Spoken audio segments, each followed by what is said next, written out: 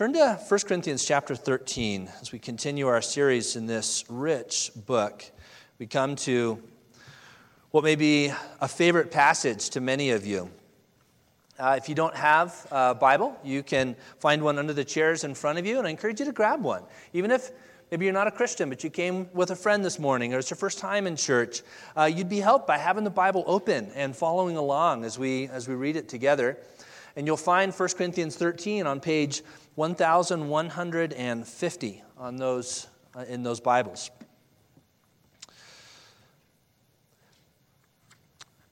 In his book, Leading with Love, author named Strauch, he says it's no exaggeration to say that the Bible is a book of love. The story of the gospel, God so loved the world that he gave his only son, is the greatest love story ever told.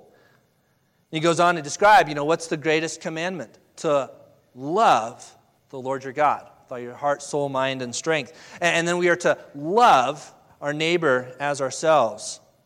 And as we walk through other passages, we see that when leaders in the church are told how they're to live, it says, let no one look down on your youthfulness, but rather in speech, conduct, love, and so on, show yourself an example of those who believe. One of the key attributes of a leader is to be a loving leader. 1 Timothy 1:5, the goal of our instruction as we're teaching the Word here, as you're studying the Word at home, as you're in a small group, as you're teaching kids, the goal of the instruction is love from a pure heart and a good conscience and a sincere faith. It's not just knowledge that ends in itself, it's knowledge that should lead to love. Ephesians chapter 4, in a passage that, much like 1 Corinthians, where we're in the middle of, is talking about different gifts and the way they function in the body as it describes the purpose and interaction of these gifts. Notice what it says. It says, the whole body being fitted and held together by what every joint supplies, meaning what we all bring together to minister to one another, according to the proper working of each individual part, causes the growth of the body for the building up of itself in love. That's what these gifts are to do, is to build up the body, but to build it up in love, not just numbers or finances or something like that. You think of the fruit of the Spirit mentioned in Galatians 5. These attributes in a person that the Spirit of God produces within. The very first one mentioned is love. Joy, peace, patience, but love is the very first one mentioned.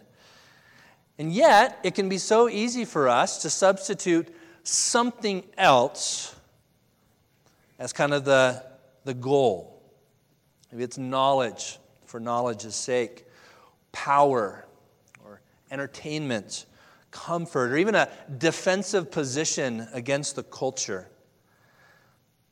But in the middle of this book that is pressing hard, correcting the Corinthians on a lot of different things, and then in the very middle of a section that's all about spiritual gifts, gives this beautiful, poetic, urgent section on love. And I want you to notice at the very end of chapter 12, before chapter 13, which goes through all these things, the very end of chapter 12, it says, earnestly desire the greater gifts, and I show you a still more excellent way. And it's this way of love. He says, this is the more excellent way.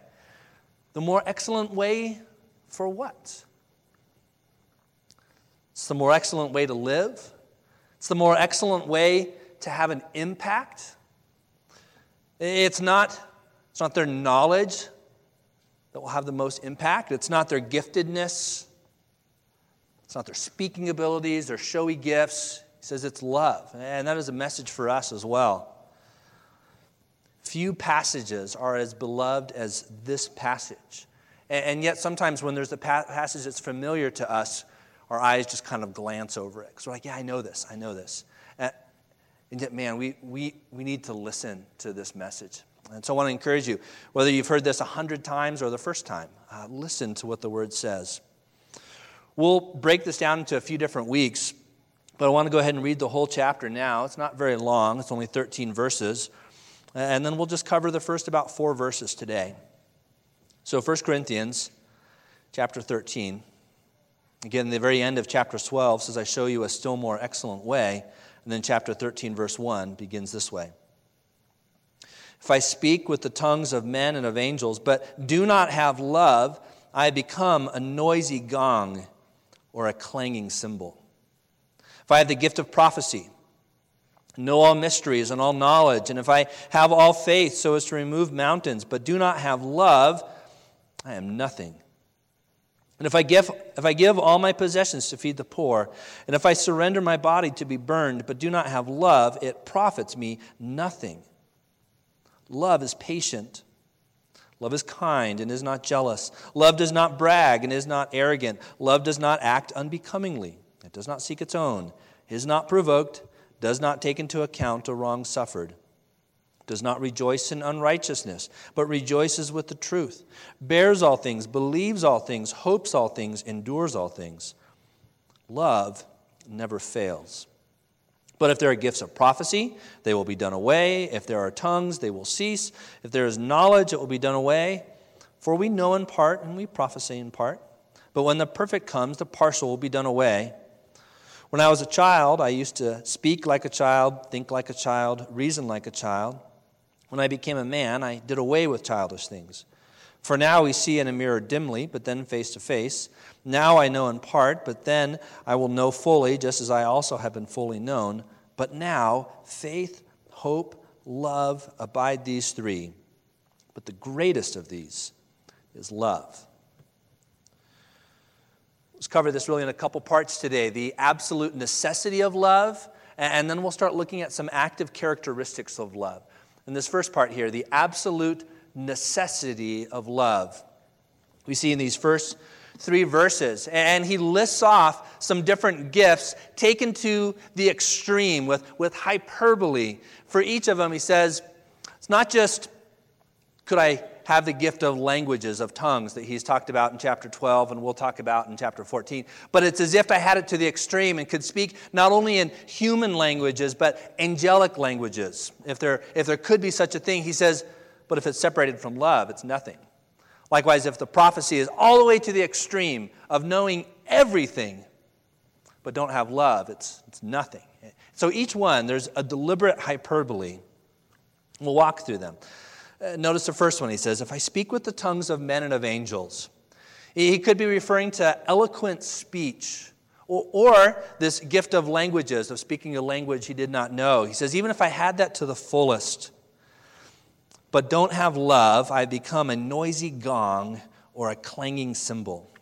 It says the very most gifted speech, apart from love, it's like the banging of a cymbal. One pastor, in teaching on this, he brought out a metal pot and a hammer. And as he read this passage and taught on it, he started whacking the pot with the hammer. And it was gong, gong. But then he just kept reading and kept talking.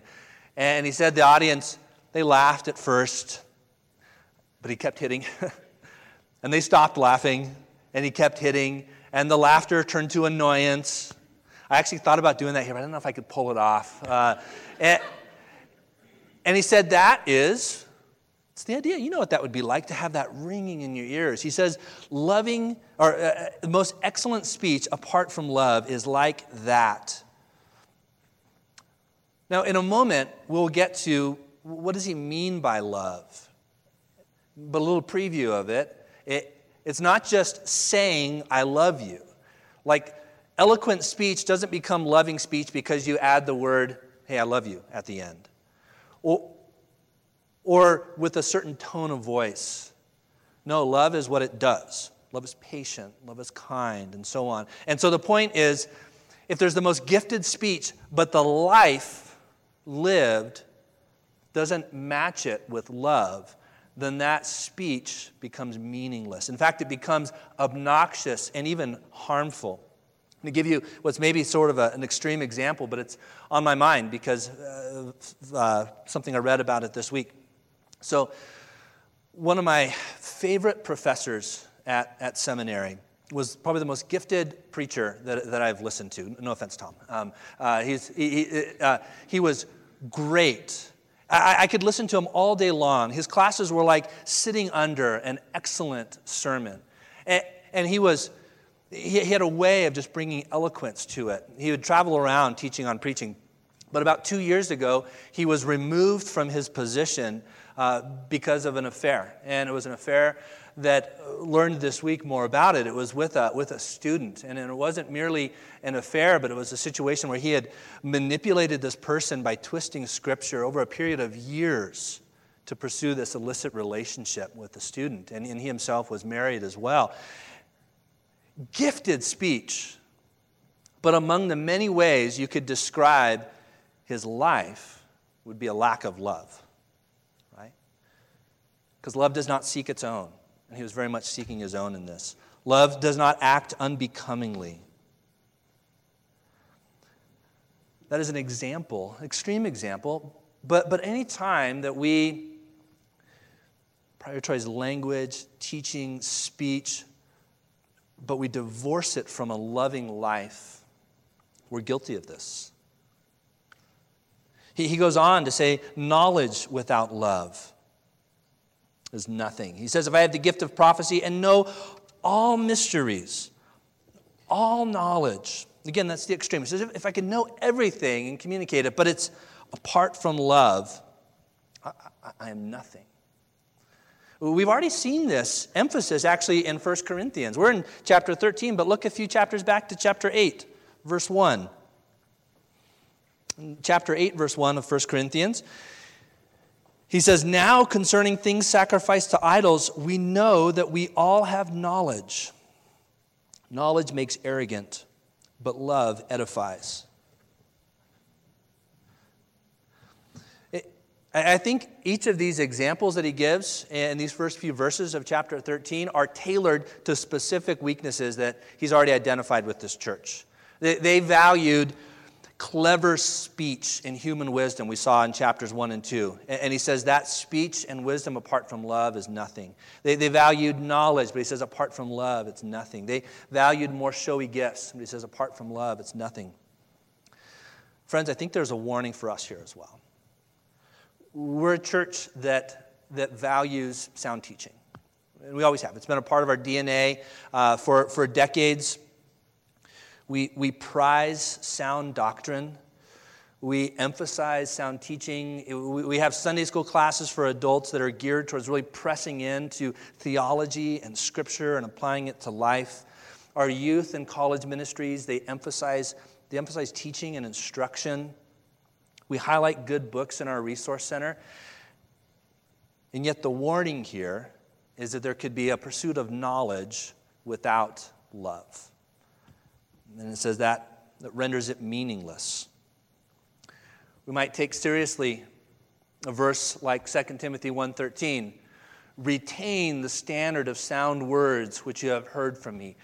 Retain. That's what we want to do. We want to hold fast to sound teaching. We want to pass it on to the next generation and the generation after that. And that is a valuable thing. That is a necessary thing. And yet the passage goes on to say we are to do this in the faith and love which are in Christ Jesus. If we accomplish this, apart from this, then we render that knowledge functionally meaningless. It must issue forth in love. Former president of Moody Bible Institute named George Sweeting. And Moody is another institution that values sound teaching. He says this, too often Christians are concerned about hidden truth, but indifferent to loving difficult people. He says too often we're concerned about hidden truth, knowing hidden truth, but we're indifferent to loving those people that are hard to love. It is an indication of violating this verse.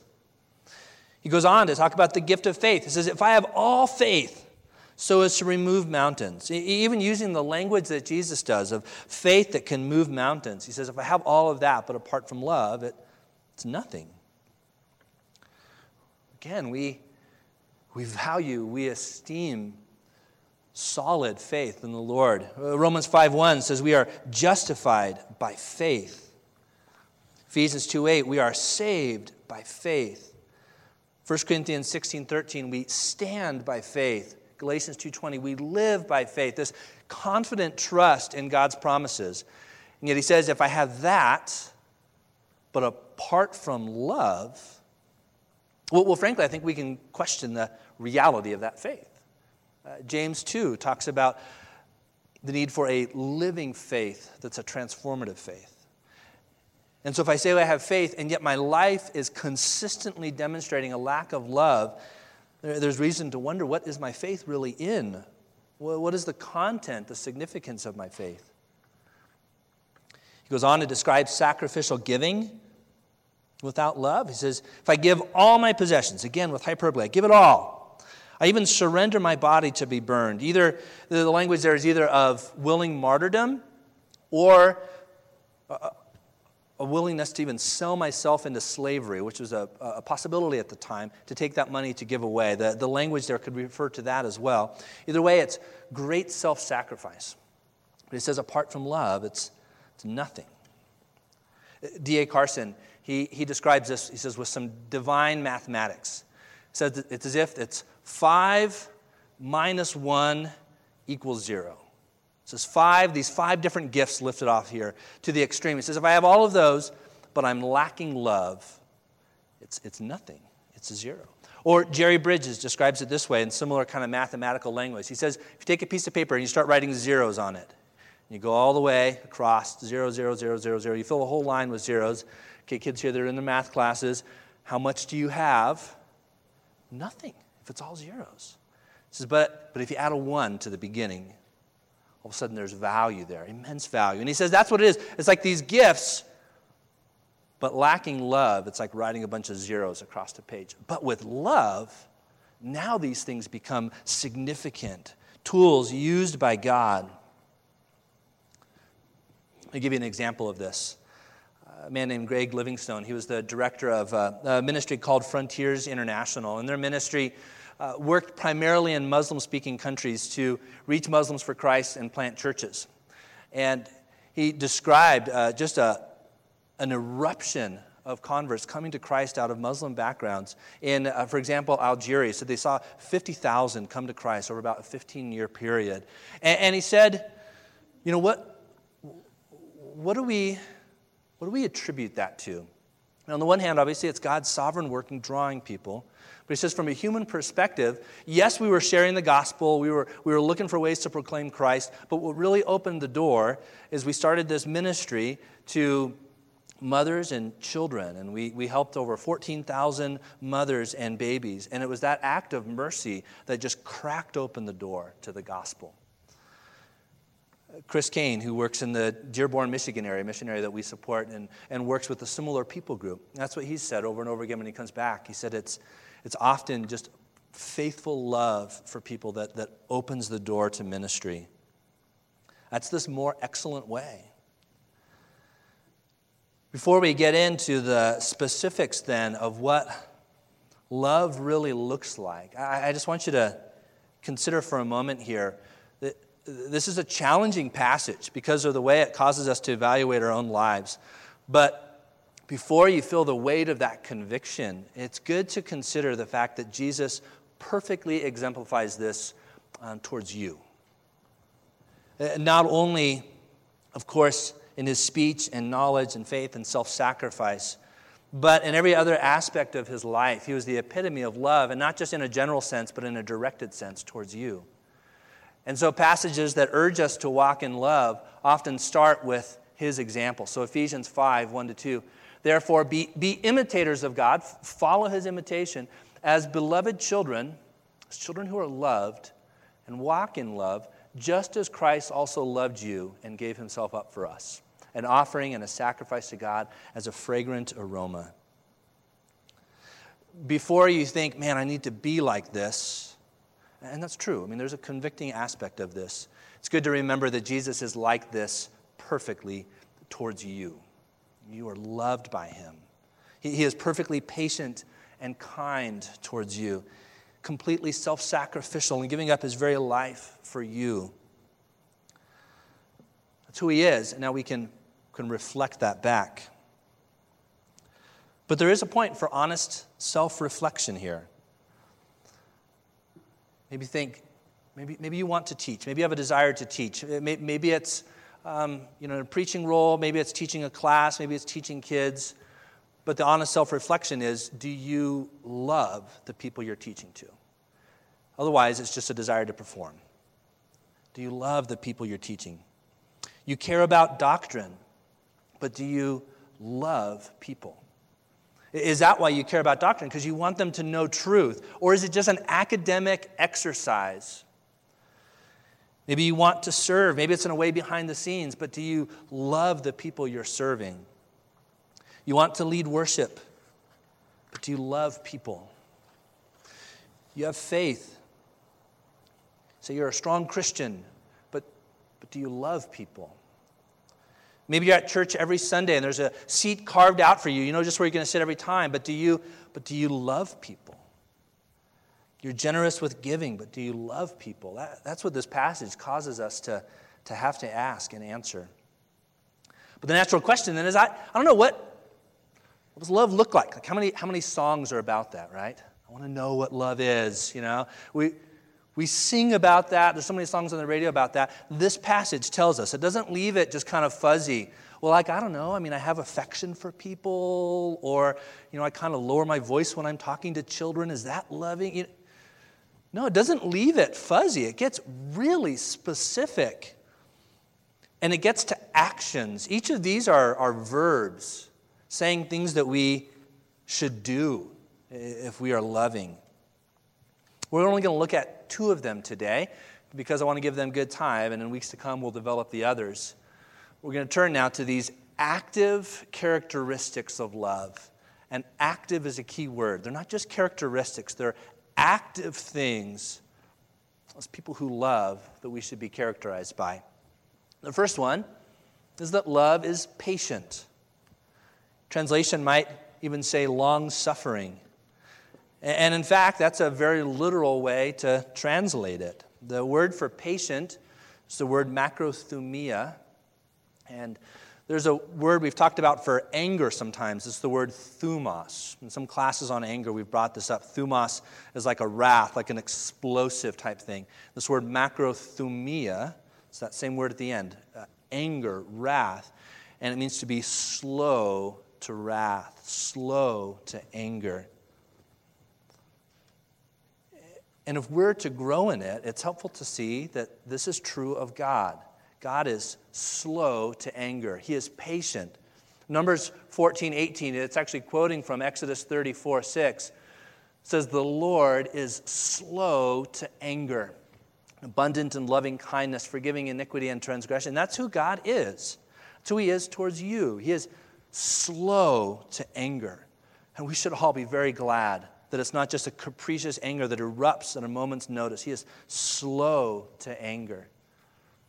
In His being slow to anger, He is patient with us in a way that leads us to repentance, Romans says. Romans 2:4 says, do you think lightly of the riches, not the meagerness, but the riches of His kindness and tolerance and patience, not knowing that the kindness of God leads you to repentance? Do you ever reflect on that? That God is kind and He is patient in a way that should lead us to want to come to Him. Because in our sin, we don't have to fear that if we come, He will reject. No, it says, all who come to me, I will not cast out. He leads us. He draws us to repentance. And it says patience. He's patient even in His return. Some people might wonder, why is Jesus taking so long to come back? Well, part of that answer, he says in 2 Peter 3:9, says, the Lord is not slow about His promise, as some count slowness, but is patient towards you, not wishing for any to perish, but for all to come to repentance. In His patience, He's waiting. He's giving people an opportunity to repent, to turn to Him. In His patience, His kindness, He wants people to come. The Lord is patient. He's patient in the salvation of people. We're going to skip over Romans 9 here. But in 1 Timothy chapter 1, Paul is talking about himself, the very Paul who wrote 1 Corinthians 13. He's talking about himself. He says, it is a trustworthy statement deserving full acceptance that Christ Jesus came into the world to save sinners. He prefaces it in this way of saying, this is a true, trustworthy statement. Jesus came to save sinners. If you're a sinner, He came to save you. Among whom I am foremost of all. Yet for this reason I found mercy, so that in me as the foremost, Jesus Christ might demonstrate His perfect patience as an example for those who would believe in Him for eternal life. It's a remarkable statement. Paul's saying that His very salvation was to be a living demonstration of God's patience. So imagine this. So kids, if you're a child in here, imagine your parents introducing you to somebody, and they put their arm around you, and they say, this child was given to me so I can show people how patient I really am. Right? Would that make you feel very good? Like, well, thanks, Mom. No, because we recognize, that that's saying something about us. And Paul's saying, I'm a living demonstration of God's patience. Well, why walk through this? Because you might think, I want to grow in patience, but I don't know how. Well, part of it is considering God's patience. It's growing in insight. Proverbs 19:11 says this, a person's insight gives him patience. And his virtue is to overlook an offense. Insight into what? Into the nature of God and God's patience. Think into the nature of people, the frailty of people, the rebellion of people, even your own rebellion against God, and yet his patience towards you. And the more you understand that, the more you can be patient to others. But even just insight into what others are going through. Maybe it's a child that you're having a hard time being patient with, and yet you learn about something that went on that day at school that was very difficult. That might make it easier to be patient with them at night because there's insight there. Maybe there's a cashier at the gas station that is rude to you and you're irritated, and then you learn that there's a recent medical diagnosis that has them distracted and fearful. Does that insight make you more patient?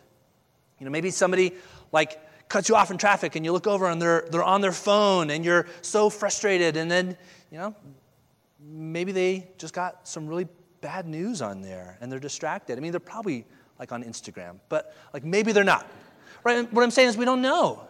We don't know what's going on inside somebody. But some insight can help us to grow in patience. Melissa Kruger has 3 really helpful questions on self-assessing our own patience. And on the back of your sermon notes, each week there are some discussion questions, reflection questions. Some of our small groups use those, but it can be helpful just for kind of your own consideration. And I think I listed those in there. It's these questions of, in what areas of your life are you struggling to demonstrate patience? Is there a particular person with whom you find it difficult to be patient? How does your impatience manifest itself? Anger, annoyance, sarcasm, judgment, discontentment? How does impatience show up? What's the underlying reason for your impatience? Is it pride? Is it control, comfort, fear, selfishness, distrust? What is behind it?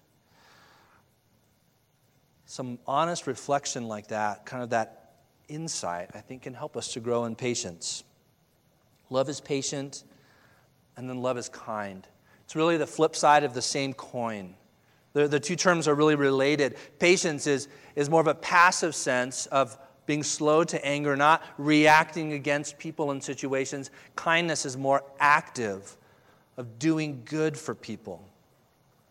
We often see them together. In the passage we just read, Romans 2:4, do you think lightly of the riches of his kindness and tolerance and patience? Tolerance and patience really together there, but this kindness and patience, God being patient with us, slow to anger, and acting kindly toward us. So in the same way, to say that love is kind, it means to function in a helpful manner, is the way one Greek dictionary defines it. Another person describes it this way: kindness is a readiness to do good, to help, to relieve burdens, to be useful, to serve, to be tender, to be sympathetic to others. Kindness is love in work clothes, somebody said. So it's more than just words. It might have to do with a gentle tone of voice rather than a harsh tone of voice, but it's also just a thoughtfulness, a helpfulness, a sympathy towards people. This should characterize all believers. Love is to be like this. It should characterize leaders in particular. 2 Timothy 2:24, Paul writing to Timothy, this pastor in training, and he says, the Lord's bondservant, the Lord's servant must not be quarrelsome, but be kind to all, able to teach, patient when wronged. We see again kindness and patience there together. All that are the Lord's bondservants, which in a sense is all believers, are to demonstrate that. But in particular, those that teach, those that lead. The virtuous woman in Proverbs 31, one of the things it says about her, she opens her mouth in wisdom, and the teaching of kindness is on her tongue. So a virtuous woman is not merely wise, although that's part of it as well, but is kind to people. The two ought to go together. All right, I want to wrap up with just some application, but we're going to keep building on some of these terms next week, just to apply what we've already seen, though. First, soak up God's patient and kind love for you. Before being like, I just need to do this, it's good to remember that God is like this towards you. And if we skip over that, it can just become this moralistic thing I just have to gut out, and we separate it from God's real and present love. We've already seen several passages on this, that God is kind, God is patient. Great quote from Matt Smethurst. He says, if you have a high and soaring view of God's sovereignty, but you don't have a high view of his kindness, you have a low view of God. We often talk, and for good reason, about having a high view of God's sovereignty, a high view of God, that he is in charge of his world, he is sovereign, he rules his creation down to every atom. And yet, if we affirm that, but we have a low view of his kindness, then we're ultimately having a low view of God, because that is an attribute of his as well. God is kind. God is kind. 1 John chapter 3, verse 1. Another classic chapter that emphasizes love is 1 John 3, and he begins it this way. See how great a love the Father has bestowed on us, that we would be called children of God, and such we are. To those who have come to saving faith in Christ, it says, you are his beloved child. He has lavished his love on you. A little bit later in chapter 4, verse 19, he says, we love because he first loved us. So if you are to excel in this more excellent way of love in 1 Corinthians 13, it starts with soaking in the reality of his love for you so that it can be poured out to others. We love because he first loved us. And then second, love is what it does. I think that's what we can say from these verbs that we began to unpack in 1 Corinthians 13. It's not merely saying, you might say, I think I'm a loving person. But the people in your own home say, they're not a loving person, right? Because they live with you. And they say, Dad says he loves us at the end of the night, but all day he has not been patient, he has not been kind, he's not been loving. Even if you say, I love you there, love is ultimately displayed. It's acted upon. They're active things. 1 John 3:18 emphasizes that again as well. Little children, let us not love with word or with tongue, but in deed and truth. Doesn't mean we don't love with our words. Of course. We should have loving words. We should heap praise upon our family. We should tell them we love them. It's not to say we shouldn't do that. But if it's only that, then as we've seen, it's not real love. We are to love in deed and in truth, in our actions that display that. But just like in everything else, our love falls short.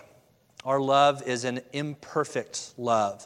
And so even if you memorize this passage and you wake up in the morning with a commitment to be patient, that might end before the first cup of coffee, right? Even with good intentions. And so it's good to remember that just like in everything else, Jesus loved perfectly in your place.